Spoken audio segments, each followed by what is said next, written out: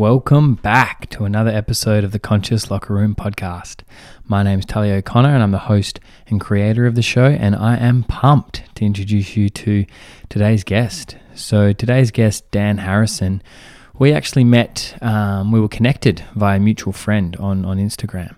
I can't even remember really why the initial connection was made, but that's how I first came across Dan and his work, and I just saw the stuff that he was sharing on social media and really vibed with the essence of what he was doing, because Dan is a certified financial planner and a business coach, and he really helps people address both the internal and external elements of creating a rich life. And so I really he was sharing quite a unique way of talking about money and talking about finances, and that really piqued my interest.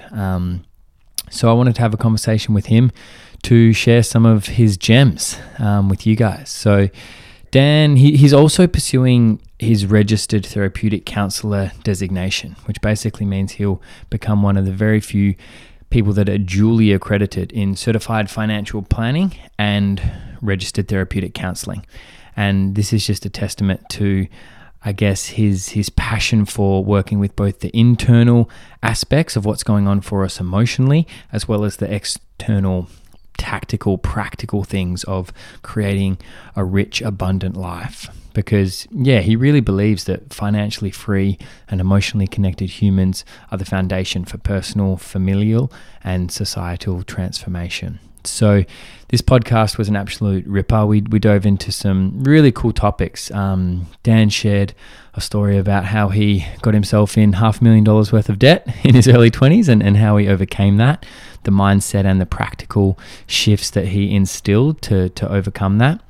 And really, we dove into, I guess, the practical side of creating wealth, but also the internal side of creating wealth, and the fact that you need to look at your unconscious behavioral patterns if you really want to address your spending patterns. It goes hand in hand, and we spoke about the fact that everything touches everything. So when you're looking at changing your money blueprint and your financial blueprint and your financial position, it actually flows on to impact every other area of your life as well. We touched on the distinction between financial planning and financial therapy, which was really cool. And we spoke about sort of recreating and reinventing our financial narrative so that we can see things differently, and then we can live a different life when it comes to a relationship with money. We dove into, speaking of relationships with money, we dove into relationships and money. And we spoke about some practical ways that you can sort of have conversations with your partner and address things when your money stories might not match up, because we spoke about how stressful things can be within relationship when money is an issue. We dove into that topic as well.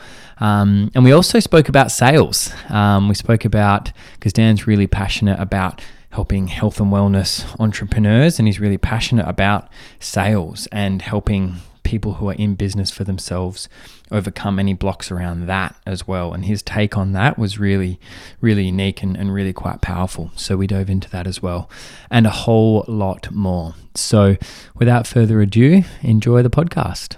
All right. Cool. So Dan, welcome to the podcast. Yeah. Thanks for having me, my friend. Thanks for taking the time. I know you're a busy man these days. Recently entered dad life and got everything else going on. How are you coping with it all? I'm doing well. I feel like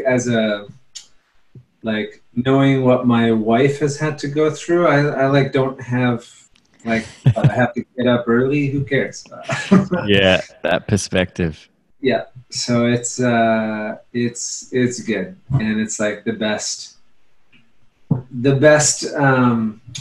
phase of my life so far, for sure. Amazing. Beautiful. Cool. So we'll kick things off, and I'll ask you the question that I've been asking each of the guys that jump on. Yeah. And that's, what's a significant challenge you've overcome in your life? Might be recent, might be a long time ago. And what did you learn from that challenge? Oh, yeah. Well, I'll speak to the ones that revolve around money. I think that's what we're going to probably get into on this call. And and I've had many challenges that I've overcome. There's still lots that I'm still overcoming. But the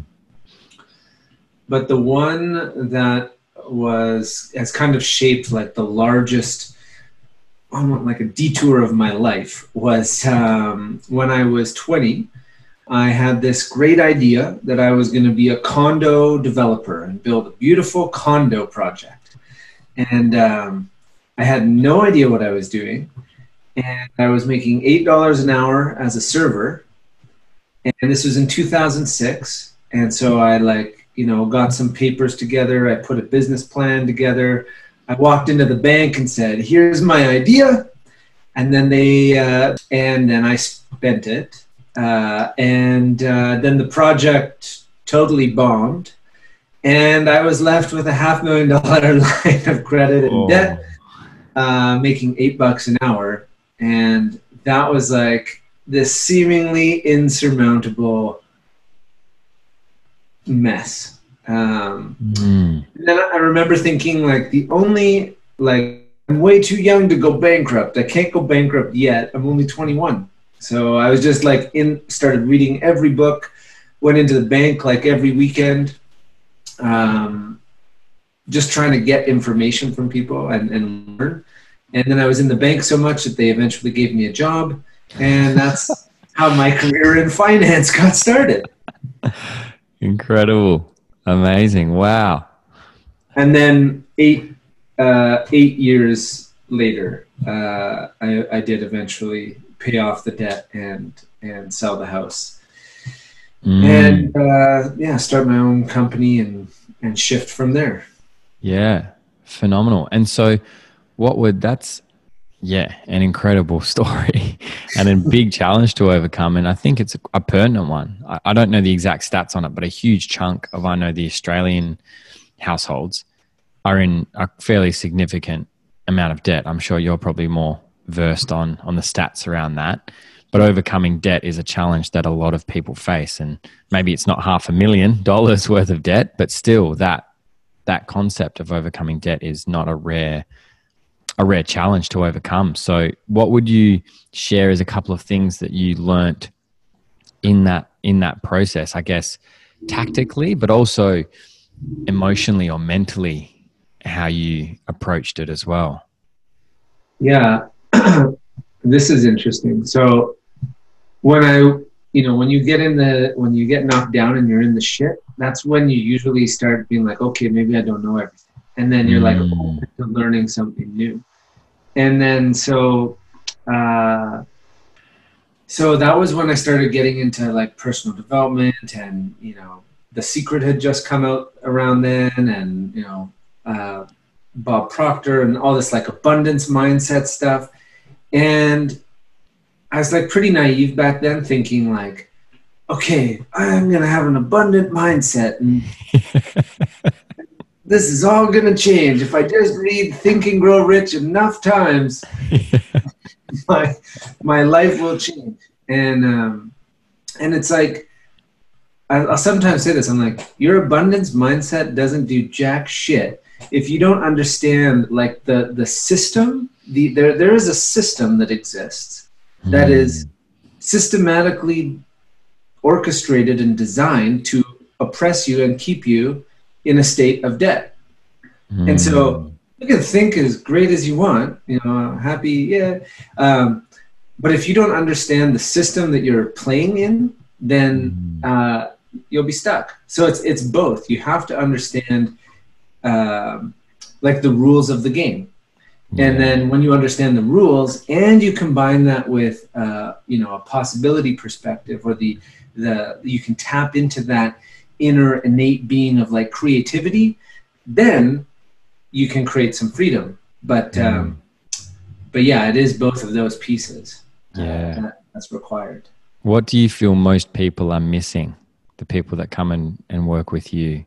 Do you feel, because I feel like it can go both ways, like you can be working really hard and doing a lot of action, trading like, and not actually be opening yourself up, but there's definitely a lot of, I'm going to do my affirmations and all of that, but not do the work. it's funny. I could probably, you could probably almost categorize them into, there's entrepreneurs and employees, and they both have the opposite sides of the equation. Gotcha. Yeah. Yeah. Yeah.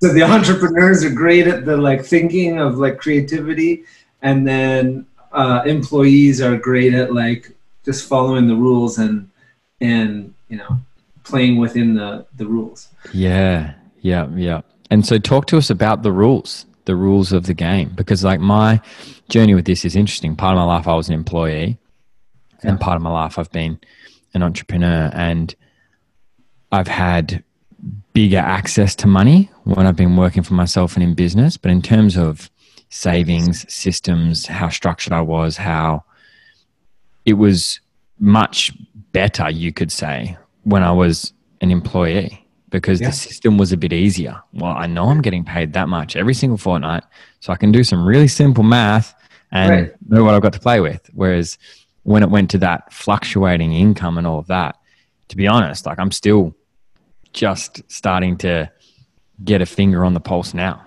3.5, 4 years later. So well, me too, my friend. It's like, that's the entrepreneurial life. It's like, it is, I don't know if it ever really ends, but you know, you can, I mean, it does, because you can, what you end up doing is create systems. Like when you're an entrepreneur, it's a blank slate. When you're an employee, you're just in somebody else's system. Gotcha. So but the rules of the game, so the reason that most people don't know these is because they're hidden in a really, really boring book. It's the it's the tax code of your country. I just felt this collective cream and pucker at the same time.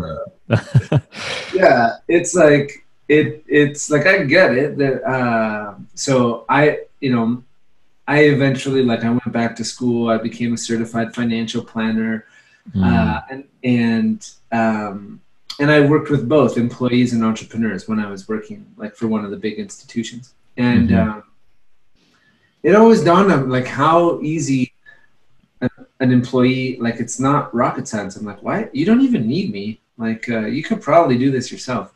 But but the entrepreneur, they have a different, they have different problems and playing a different game. Yeah. And and so that has been one of the big shifts. Like when I started my own company and just kind of moved more into consulting, it is to help entrepreneurs with exactly that. It's helping them build the systems and structures, build their plans, so that they can create some consistency in the cash flow and some predictability, so that they can eventually, or not even, like, they've got a better shot at creating passive income sooner than the employee. But anyways, so go back to your other point. It's like the rules are in the tax code, and you don't have to know them all. But even if you just know a few of them, then you start to see, like, you know, why does the government give a tax incentive for this or a tax credit for this? It's like, because they're trying to influence certain behavior. If you can see that, then you can start to play the game better. And so are the rules country specific? Obviously, if the tax code is different, or are there a couple of like basic rules that you could share? Yeah, I think like on the tax side of things, I would say it's country specific. But in terms of like, but all countries kind of operate on the same, they have the same debt-based economy and the same systems. So the individual taxes might be a little different, but the system is kind of all set up the same. Yeah. And yeah, I don't want to make it sound like, oh, there's some like, you know, hidden, you know, conspiracy force. It's like, it's not like that. It's just like, there's just literally some man-made laws that are there to govern. And when you understand them, you can actually subvert them. And you don't have to understand them all. It's just like, some of the basic ones. Yeah. And like, for example, if you own a company, you would pay 13% in tax, as opposed to if you're an employee, where you could pay as high as 45% tax. Right? So that's like 30% difference. Taxes are your biggest bill. When you think about sales tax, income, I mean, I'm sure we didn't start this podcast to talk about taxes, but anyways, now that we're... Yeah, but I think it's important because a lot of the people listening, I'm sure, in some respect, are working for themselves, are those solopreneurs. So I guess, there's a lot of self-employed people thinking they're running a business, but they're actually just self-employed. And even just highlighting this point, the first thing that you've shared when I've asked about the rules, you've gone, look at the taxes. So that in itself is a little wake up that I know I've needed, and I think would be beneficial for a lot of the people listening. And so I'll just finish that point off with one other thing. You actually don't have to know them. Yeah. I have a really good accountant who, I don't want to spend all my time going through that stuff. So I pay a little fee every year and they do that. And so it's just like, if you find a good accountant that you trust, that's all you have to do. Really. Yeah. Beautiful. And so I'd love to hear about the distinction between financial planning and financial therapy. Yes. Perfect. So been in this finance world for 14 years now. And I have sat across kitchen tables, in business boardroom meetings, in different company meetings, thousands of people, all different walks of life, all very the 90-year-old who's planning an estate and the 17-year-old who is finishing high school. And so I had everything. And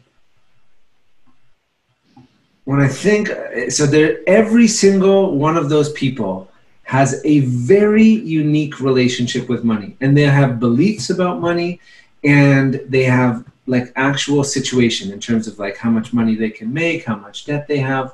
And after seeing all of these different cases, it was like, what I realized is the people who could make things change, they addressed something more than a budget or tweaking their investment portfolio. They were the ones who started questioning like, whoa, I'm just taking the same advice from my mom. Like, I'm doing the same thing my mom did. My mom paid off her mortgage really quickly, and now I'm paying off my mortgage really quickly. But you're in a very different economic environment. And so it's like, that's like a simple example. So we all have these, we have an internal relationship with money, and then it's expressed outwardly on your balance sheet. Gotcha. And so the distinction is financial planning is looking at the actual numbers, looking at your cash flow, your insurances, your taxes, your investments, your retirement plan.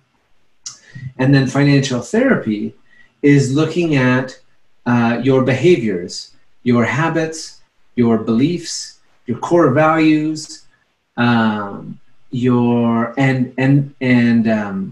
then looking at how they align with what's showing up in your finances. And what you can see is it's a beautiful mirror. And so if you want to change something in your finances, it's like every financial planner that I ever knew, they didn't touch this financial therapy stuff. So all they could do is look at, okay, well, save some money here, don't spend on this, and no more coffees for you. But inevitably, they'll still drink the coffee. So it's like... Yeah. So financial therapy is this space that I'm stepping into that's just like an exploration of the internal relationship that you have with money, and dissecting it. And the basic idea would be, inside your head right now, you've got a story that is going around and around, and a narrative about money and that's been planted there from parents and society and everything. And that narrative is what I'm interested in when I work with clients, to spill it out onto the piece of paper, write it all out, everything that you can remember, and then we wordsmith it and we rework it and we reframe it and we recreate that narrative and then plant that mother back in there, so that you can start to see differently. And when you can see differently, then everything changes. Yeah. And so it's more looking at it's almost like the budget is the what, like that's what's happening. And then the financial therapy addresses why, like why is this happening, and asking those deeper questions. Totally. It's like symptom and root cause. Yeah.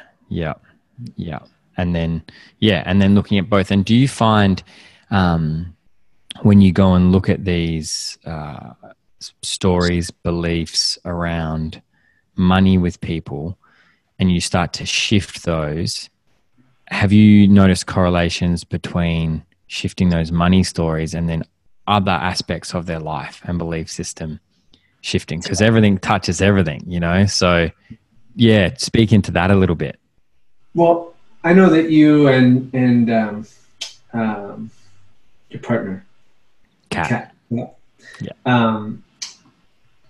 Share a lot about relationships, and so I suspect you've probably read all the good books on relationships, like Harville Hendrix and How to Get the Love You Want, and learn the Imago dialogue and all of these kind of things, right? And how they would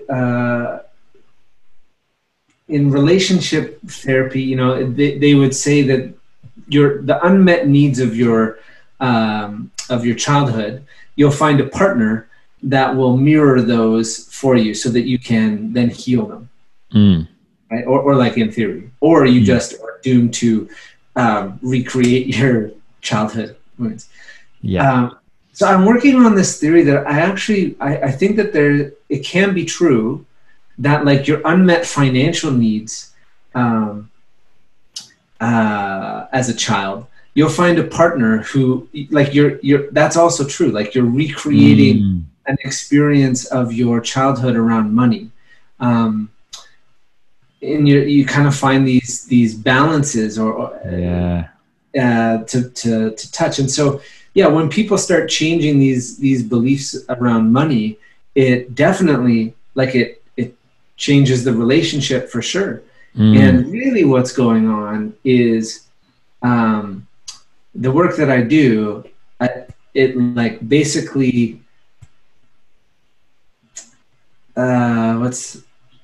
say how I do it, like for myself. It's not necessarily how I do it for like all of my clients, but for me, it's like there's an identity that I can see, and this little bastard is like a sneaky little bastard, and I have got to like be on the lookout for him, and he's like, he is there to keep me comfortable, and he's there to just like the same old thing, like life as normal. And growing up, we didn't have a ton. My mom had a bunch of debt, like the same stories, lots of people. And that little bastard is just always there. And so I literally go to war with this guy, and it's just like, no more. Like I can see you, and I have got an image of myself that I've handpicked, that I've curated, that is the highest version of myself that I can see for right now. And it's like this image that I have of myself is the highest version of myself, and then this little wiener. It's like, and you'll be surprised when you have that awareness how many times you have the opportunity to choose which self am I going to operate from, this one or this one. Is this in regards to financially, which self, which buying decisions, which investment decisions, like? Yeah, like to your point earlier, it's like, does it impact other areas of your life? It's like, this image of myself is like incredibly wealthy, calm, generous. He's also jacked and loving, and and so I don't think I'll be like warm in the shower in the morning. I'm like, oh, you're warm, are you? You're comfortable? Okay, you're getting a cold shower. and it's like, that's a very physical example of that choice, right? And because there's like that level of control in my thinking, then it spills over into how I spend, how I invest, how I do everything, until eventually this little weenie self is replaced by a higher version. Yeah. And I can embody that self much more. And so that is like the process of financial therapy, where it's like distinguishing that smaller self, creating a bigger, connecting with the already highest self that you are, and then being conscious in your day-to-day which one you're being. And the more times you choose this, every time you get to embody that fuller and fuller. Yeah. I love it. And yeah, that makes a lot of sense. And it's funny, I've never thought about that concept of either the inner critic or the separate self in relation to money and spending before. Whereas in relationship, if there's a disagreement or whatever, I'll check in and be like, who's actually speaking here? Who's showing up right now? Is this, patterning, conditioning, like who's taking things personally, or is it? And I'll literally ask myself, who's speaking right now? Who's here? And I've never thought to do that. Who's spending? Who wants to buy that thing, or who? And even just asking that question, I think, is powerful, because it makes the switch easy, rather than having to do all of this work to change myself. It's like actually just recognizing the separate parts, and in that moment making that decision, and then knowing if you make that decision from the higher self perspective often enough, it'll change. Totally. And you don't have to it's not like a thing that you have to keep on doing forever. It's like when you go, when you go to the gym, it just becomes a habit. So it's not like in the beginning, it's like some conscious work, right? Like you gotta which one am I choosing? And it's painful. Yeah, totally. And it's like, it's humbling. It's just humbling. And, but I was lucky enough, I worked with Bob Proctor, and I worked with him for 3 years as a life consultant. So, and I was, did his mastermind groups and sold his material and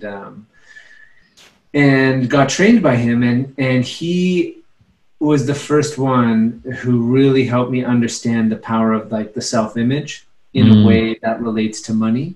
And it's that idea that it's like, there is an image that you have of yourself that relates to money.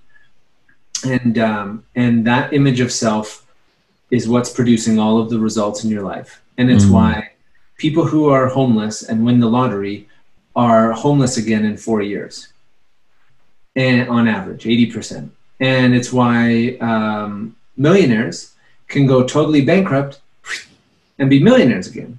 It's like there's an image of themselves that their outer world is just in alignment with. So and that's true, and it's like that's the work. Yeah. Beautiful. I'd love to touch more. We kind of went there a little bit, but money and couples, money and relationship, and in terms of it's a juicy topic that we could probably spend a lot of time on. Just in your work and what you've seen, if a household wants to change its financial situation, do both people need to be doing this work, or can one person lead and the other person follow? Because my understanding of it is we've each got our own money blueprints, and then as we come together in relationship, they kind of merge to form almost like a third money blueprint that governs the relationship. So I'd love to hear your experience working with individuals and working with couples and what you've seen in that respect. Totally. Well, what I've seen is that there's every single couple does it like it's so different. Yeah. Like I used to subscribe to the idea like, okay, you're married, merge everything. It's merged anyway, legally. And I've seen couples where that actually just doesn't work for them. Mm-hmm. And it kind of goes like this. It's like most people have never explored their own money blueprint or their own money story. So now you've got one unconscious money story and another unconscious money story. And then you bring them together under one house and they wonder why they fight about money all the time. Yes. And so it's like, and my wife and I are no exception. Like we have very different programming around money. Mm-hmm. I'm an entrepreneur through and through, and she had a nursing job because she was going to be like a good, stable income. And why? Oh, because her dad was an entrepreneur and had variable income. So who does she pick as a partner? An entrepreneur with variable income. What was my mom? My mom worked in the university, had a very stable, consistent income. Yeah. So there's like that's all part of it. But I think what I know to be true that works, and what's so important is it's like it just comes down to communication and being able to hear, like really understand, like get out of your own head and actually hear what your partner is trying to say. Because I know, money has a lot of triggers. Yeah. And for men especially, I think there's a lot of their like self-worth is all wrapped up and tied up into money and their net worth. And so if that gets threatened in some way, then it's like trigger city. And the reality is like those triggers have nothing to do with your partner. Yeah. And they have everything to do with like your own shit. And so if your partner's trying to tell you something, it's like, can you get outside of yourself? Can you listen? Can you recreate them? Can you have them feel heard and acknowledged? And when I know in my own relationship, when I do that, it's like a healing experience. Yeah. And not easy. But yeah, so when it comes to like couples and money, it's like, I think the only thing there is to do is each person individually has to do their own work. Yeah. They have to explore what their own blueprints and beliefs and stories are. And then if you have a relationship where you're on the same page and you can share that with the other person, then that alone offers a depth of perspective that fosters connection and intimacy and allows for just like understanding. And then last thing I'll say about that in terms of like, I shared a little bit about kind of our relationship. So my wife went back to school, got her master's in psychology and counseling. So she's a therapist and is now has a private practice and is an entrepreneur.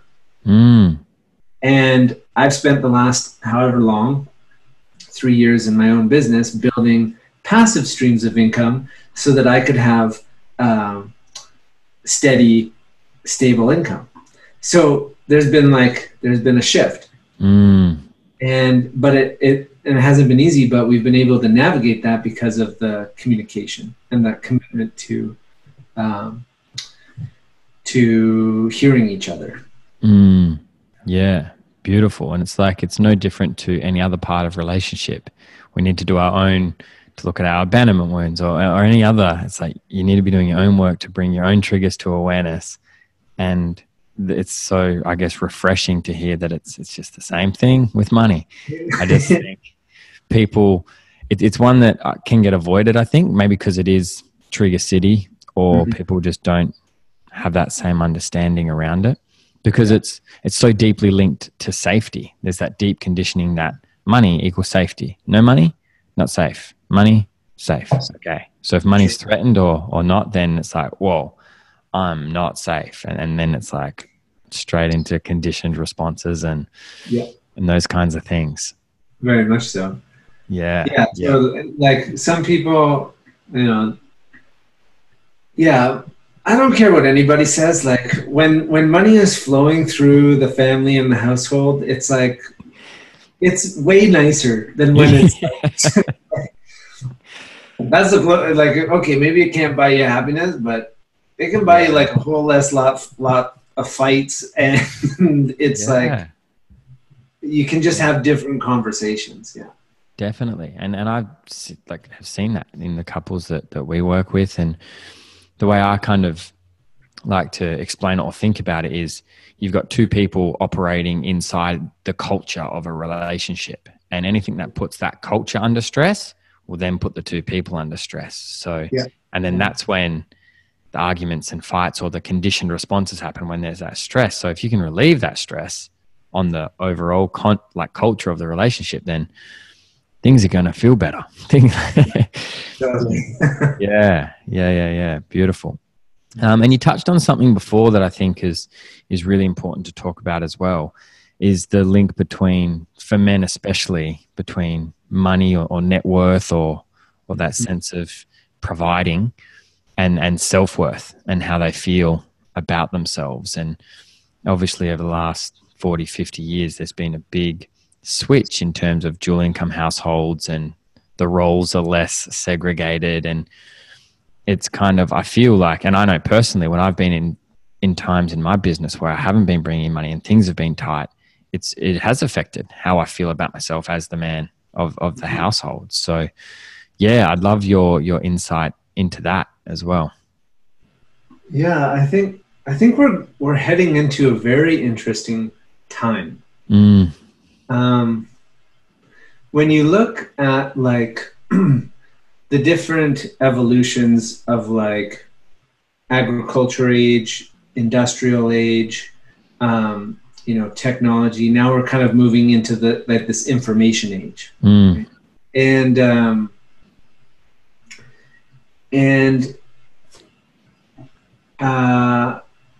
so when I went to elementary school, most of my teachers were women.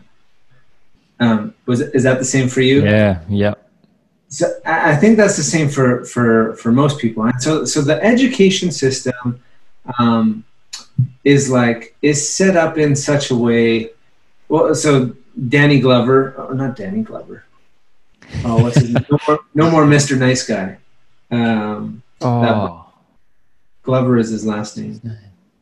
But he speaks to it really well in that book, and he talks about how little boys of our age bracket were kind of like raised to in a society of like women, and so a lot of divorce happened, dads, our dads, and so boys were raised by moms, and then in education systems is like raised with a predominantly female teacher role and or female teachers.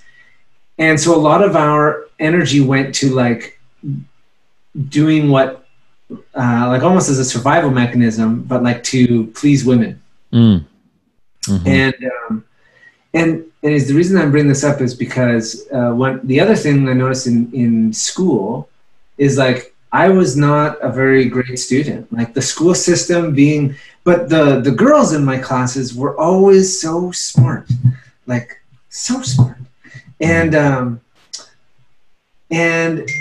my there's something about like going into this information age, the ability to disseminate and package information is becoming one of the most valuable assets around. I think it's something like multi-million-dollar industry, like the information age, the people are buying knowledge products. It's like information has become this massive industry. And I look at my wife, and she is a therapist with a ton of knowledge, incredibly smart, and she is a stay-at-home mom, and she's likely going to be able to package her content and way out earn me. Like, there's a very, very good chance of that. And I see that. I have a lot of friends who are in the same position. And also when you look at like the kind of female, like feminism and the evolution that has happened there, and the power dynamic is shifting. And then you, there's just like there's a massive power shift that's happening financially, politically, socially. And I think, if men don't start to like wake up and start to like get outside of those gender norms, or the, you know, like how this is how it's always been, they just get trampled on and lost. And in fact, that's already happening. That's why there's so much like suicide. You know, men are the biggest risk of suicide. And I think that it has to do with, it's like, I did a pretty poor job of like tying all that together, but you know, basically there's just this massive shift, power struggle, power dynamic shift, and men are being, I think, called to evolve. And it's not about making more money like it used to be. It's almost like that provider role has been taken away. It's like men have this innate need to want to provide. And that used to be really simple, because you'd go to the factory or you'd go to the work and you'd earn the money and you'd be like, cool, I'm providing. I can not do much else and I'm still providing, and I'm needed and I'm relied upon and my position is stable. And it's like that's been taken away. It's just swept out. And then it's like, holy shit, if I'm not providing in that way, what the hell do I have to offer? And that's this. And I think if you were to shift that where it goes, because maybe it's not providing in the traditional way, but what's missing is like purpose.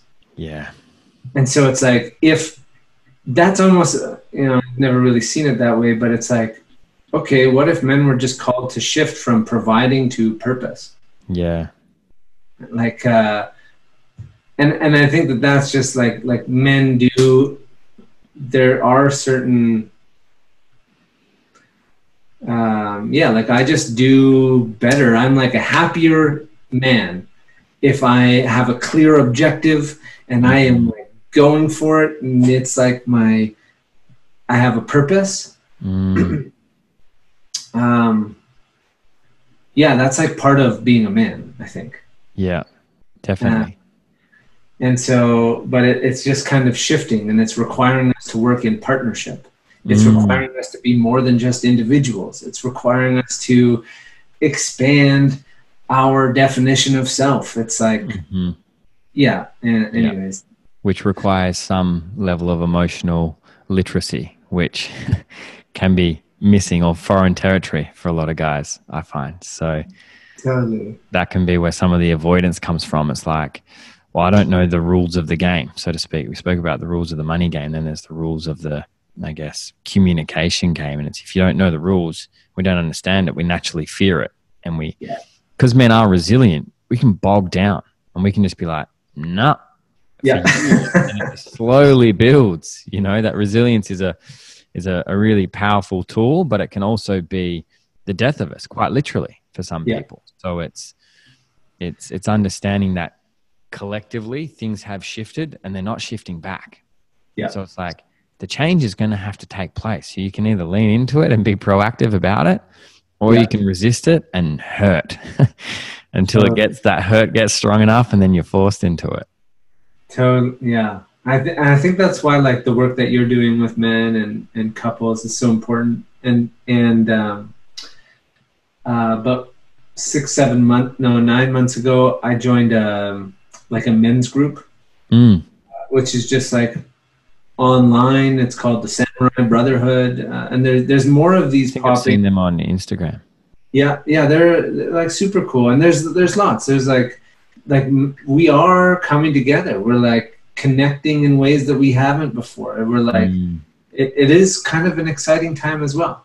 So it's like, it's just like, it's, you know, entrepreneurs know this feeling well. It's like this, there's something new emerging and being created, and you're uncertain of what it's going to look like. And you're like afraid and excited at the same time. Yeah. And I feel like, that's probably like the general state of men right now. Yeah. And that shift to focusing on purpose and having money be secondary almost is because it's almost as if, and I know in my life when I've been on purpose and, like you say, had that goal and feel like I'm doing fulfilling work, the money just kind of ends up there. Like I've kind of got it and I'm feeling better. Whereas if I'm focused only on money and it's not fulfilling, often sometimes, you know, there's no guarantee that the money's going to be there when you're working for yourself. And then if it's not fulfilling either, that's when I've almost, so it's like making that switch that, yes, acknowledge money is important. It's a very important part of life. But if you make it the be all and end all, that's where suffering can come in. 100% agree. Yeah. And when those two things align, when you're like doing work that you love and you're like good at, and you're like actually helping people, and people pay you happily, like yes, take my money. It's man, that's such a good feeling and like state to be in, you know? And it's just like getting all of those pieces to align. Purpose, passion, and profits. Yeah, for sure. And that requires developing new skill sets all in itself. And one thing, and I loved I saw a post a little while ago about your shift in your recognition of how good you are and passionate you are about sales as a topic, because everything you're talking about, if you want to generate your own income and do your own thing and be on purpose, you need to learn how to sell. And there's just this collective aversion to sales, I've found. And I had it, like as a health professional, as a physio, I never had to sell a thing. They did that at the reception desk. Right. So I'm just like, I'm just here out of the good of my heart, helping people, and then money ends up in my bank account, and I don't have to sell. And so I had, it was a lot of work to overcome that and be comfortable and be proud that then I'm now good at that. And I know a lot of your audience are working for themselves. I know you work with a lot of health and wellness entrepreneurs, and definitely a lot of my audience are either in that self-employed realm or wanting to go there. And it's marketing and sales, but sales specifically, so many people have such an aversion to. And I'd love to, pick your brain about what you've observed, what you've learned, especially working with people like Bob Proctor and all of that. How can you, if you can share something to shift and open people up to that, I'd love to hear your insight into that whole arena. Okay, I'm going to share two things. One is a story, and actually the first thing I'll share with you is just like the best advice I ever got that like makes it so easy to sell. But so the concept is like, if selling is weird for you, then you're way too focused on you. Right? So like, that's it. If it's weird or like it's uncomfortable, then you're just so focused on your own insecurities, your own like fear of looking bad, your own shit. It's like, if you actually got out of your own head, and that's the challenging part, right? So that's like, when you look at like skill sets to develop, it's why I think like the ability to think properly, the ability to like even just meditate and get some space between you and your thoughts is huge. And will definitely impact your ability to sell. Because once you can separate yourself and you can kind of take a third person perspective on life, it's like you're just up here, just like you're not attached to anything. You can just like observe yourself and then this other person, and you can be like, oh, you actually do you need this? No, maybe not. What do you need? Oh, it's something way over here. Hey, let me help you with the, like, but if you're in your own head, you're like, oh, I got to get this, or trying to get, like, the difference is, everything changed in my own financial life the moment I shifted from trying to get to focusing on giving. And that, I mean, it's simply said, it's a simple concept, not as easy to do, but that's the distinction between a scarcity mindset and an abundant one. And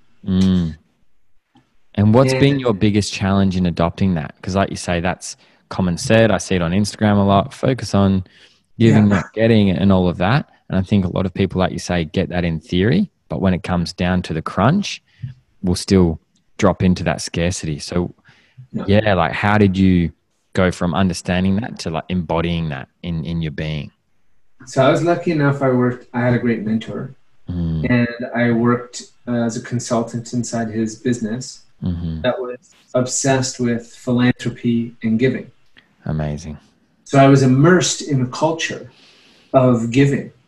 And that's the thing. It's like, you want to learn French, go to France and and have an immersion experience. And it's partly why,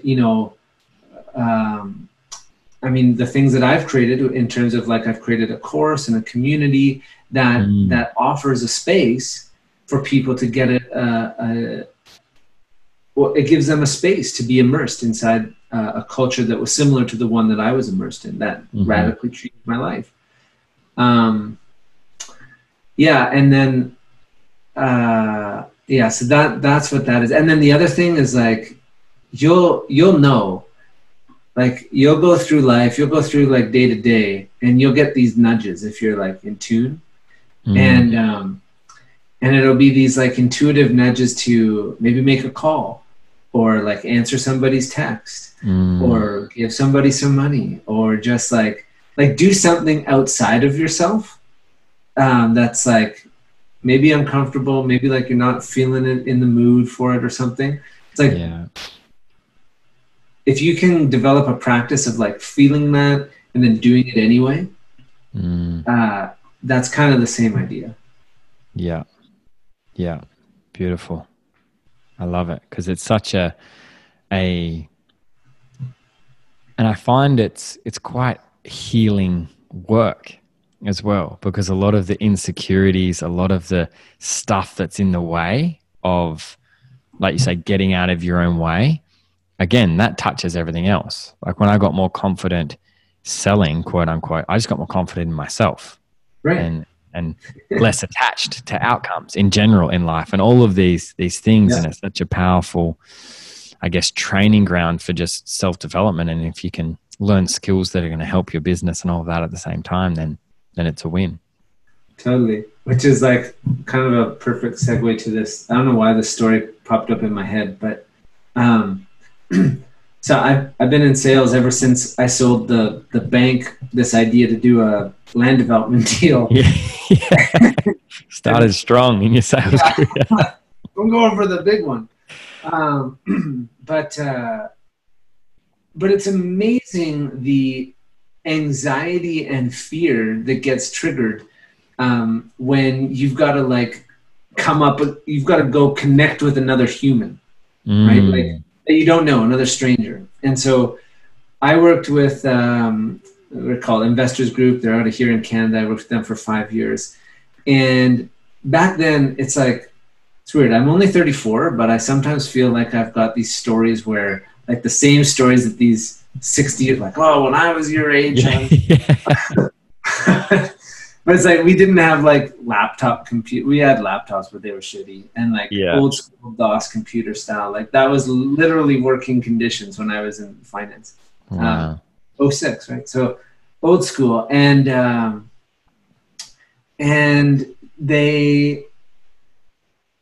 so I was doing cold calling, just like straight out of a phone book. Just, okay, we're starting with S. Hello, Mr. Da da da. Yeah, wow. This, and then so anyways, the story that popped into my head was I hated cold calling, and just like the anxiety of like, oh gosh, okay, I'm gonna just randomly call. And so I decided I was gonna try something different, and this is before I had any concept of giving or any of this, but I was like, I'm just gonna actually try and meet people face to face. And so I got a water cooler, and I filled it with ice and 36 water bottles. And I walked out in a hot day in my 3-piece suit from the institution, and I stood on the corner of a busy street. And then people would walk by the street, and they'd be sweating and hot, and like, oh, would you like a water? They're like, yeah, I would. And then I would go, oh, there's a catch. and that was, and then I kind of laugh and joke, and they go, I'm like, don't worry, it's really easy. And I give them the water, and I say, all you have to do is tell me like one of your goals, just like something that you really want. Like, I want a boat. Like, what kind of boat? Like, a sailboat. How much is that? 20,000. I'm like, when do you want it by? 3 years. I would pull out my calculator.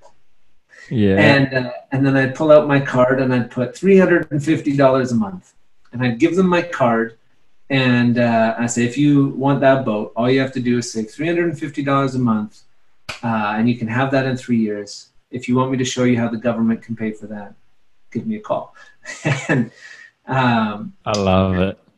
And that was I was so nervous and so anxious doing that, but I grew so much in that process, and also about $900,000 in assets of people from that. Wow. Just different mutual funds and accounts that were transferred. And so it's like this kind of cool thing that I sometimes miss, where you don't know what's going to happen. And there's like fear, and then there's like the other side. And on the other side of that is like infinite possibility. And sometimes sometimes I miss that. Yeah. Because now we can use Facebook ads and all this other stuff. Yeah, exactly. And that's at scale. And it's interesting, though, because that in-person stuff builds that sense of confidence and connection, I find, more than throwing an ad up, a Facebook ad up. Totally. And I find a lot of people, there's this rise of, the personal brand and all of that. And I feel like if at your core, you're insecure, you're, like fearful of people and all of that, then it's much harder to build a personal brand where you're confident and all of this stuff and trying to sell. And like, there's a big gap there. So I feel like even though we can go completely online, I feel like the people that are really successful with it over the long term, they might, you might get one good ad or whatever, but over the long term, longevity, that inner work and that belly to belly confidence and connection with people, I feel is still such an important piece, but it gets avoided because it is uncomfortable. So it's like, nah, I'm just going to play over here and try and take better photos and write better copy. And so, it's a really powerful story. It's actually it's also it's like the paradox of online marketing, because on one hand, as an online marketer, which pretty much everybody is, if you're if you're an entrepreneur or have anything to sell. So you are, the online marketing world is all about how do you scale? How do you automate? How do you scale? How do you like build systems and structures so that you can grow this thing? But what the consumer wants is connection. And so it's like, so we have a world of online marketers who are trying to scale that move further and further away from the one thing that the customer wants. And so it's like, so the question becomes, how can you scale with connection? And whoever figures that out, whoever does that well, and really all it is it's going deep instead of going wide. And that's it. So it's like we do a podcast, right? Like I think what you're doing here, you do a podcast and you get to do an hour and a bit and just do a deep dive into like, you know, somebody's life, and hopefully somebody listening that this ends up being helpful, or there's some insight, or they have some nuggets that they can take away. And that's deep content, where they know you and they get to know me, you know, inside of this conversation. And so, yeah, the people who figure that out are gonna win. I love that overlap.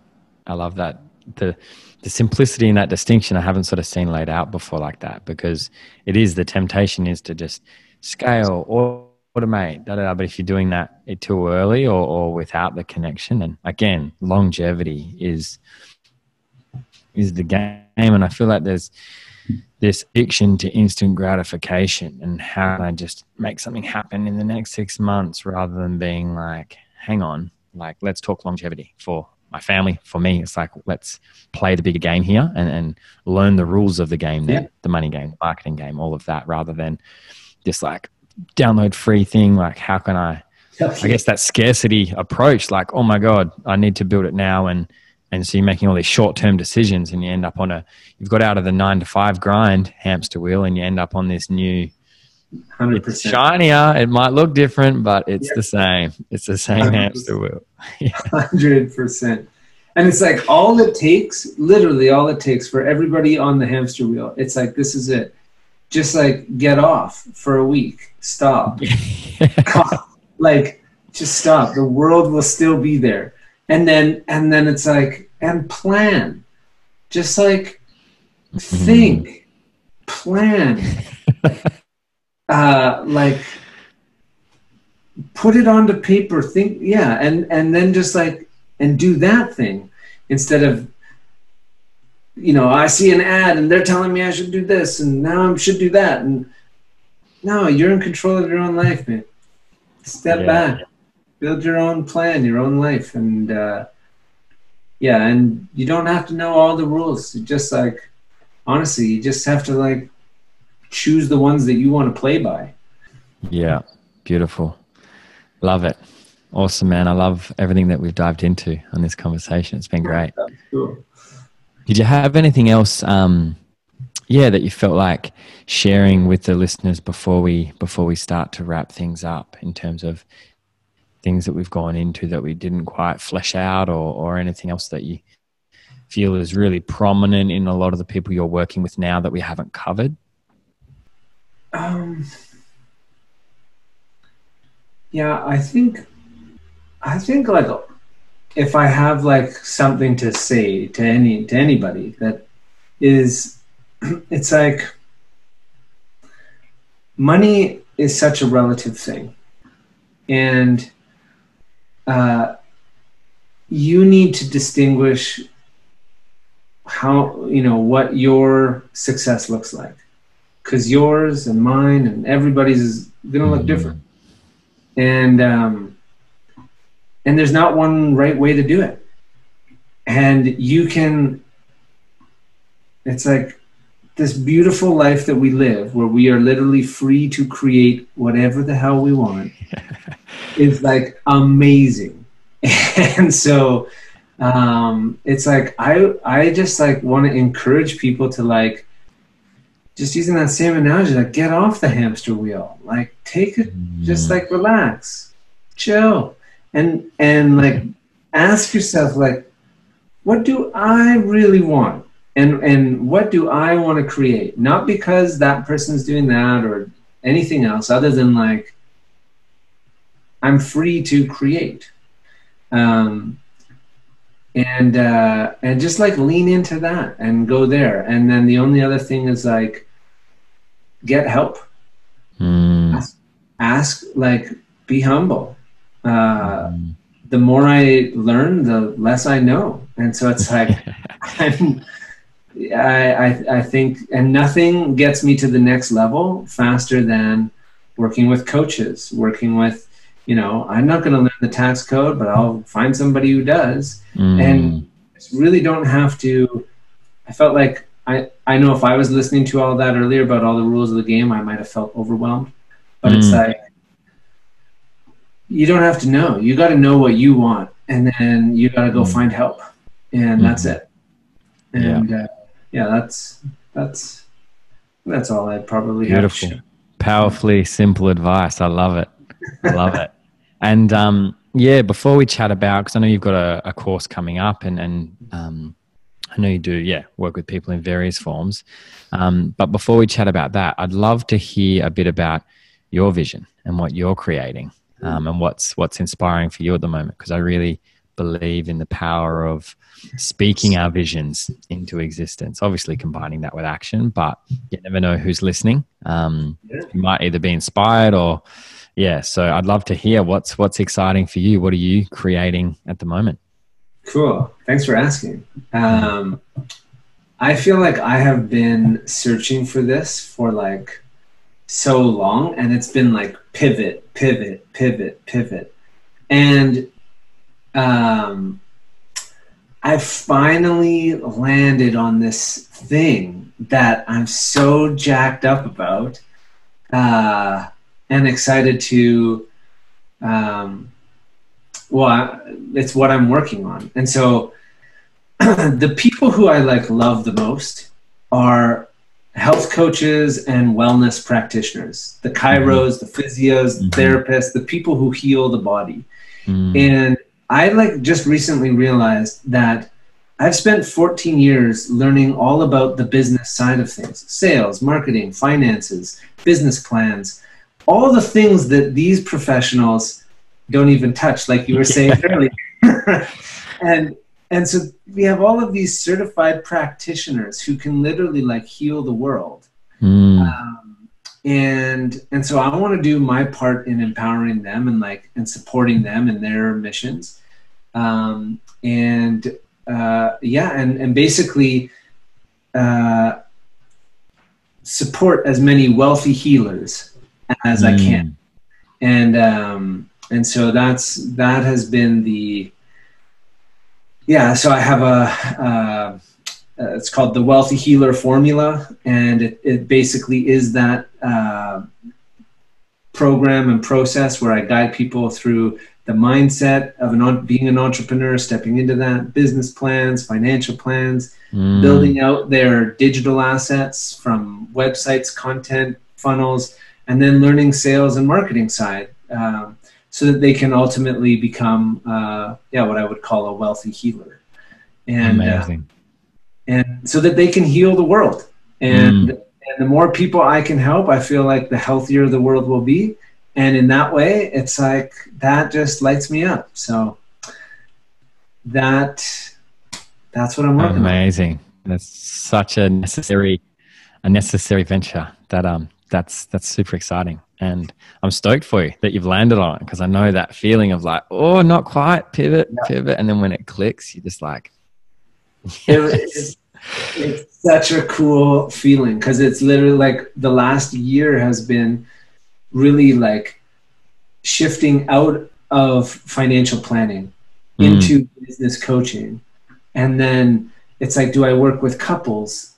No, because usually one's on board and then you got to sell two people no, it doesn't work. It's just testing. No, yes, this, entrepreneurs, no, too broad. And then it's it's weird too, because once you hit it and you get that alignment and you start putting stuff out into the world and the feedback comes back, it's yes. And you just that is such a fucking cool thing. Yeah. Awesome. Congratulations. I'm stoked for you. Yeah. Amazing. And so you tell the listeners where they can find you. I know you hang out on Instagram a bit, websites, links. I know you got your course coming up. So share away. Instagram. I just, you heard of TikTok? I just got TikTok. I have heard of it.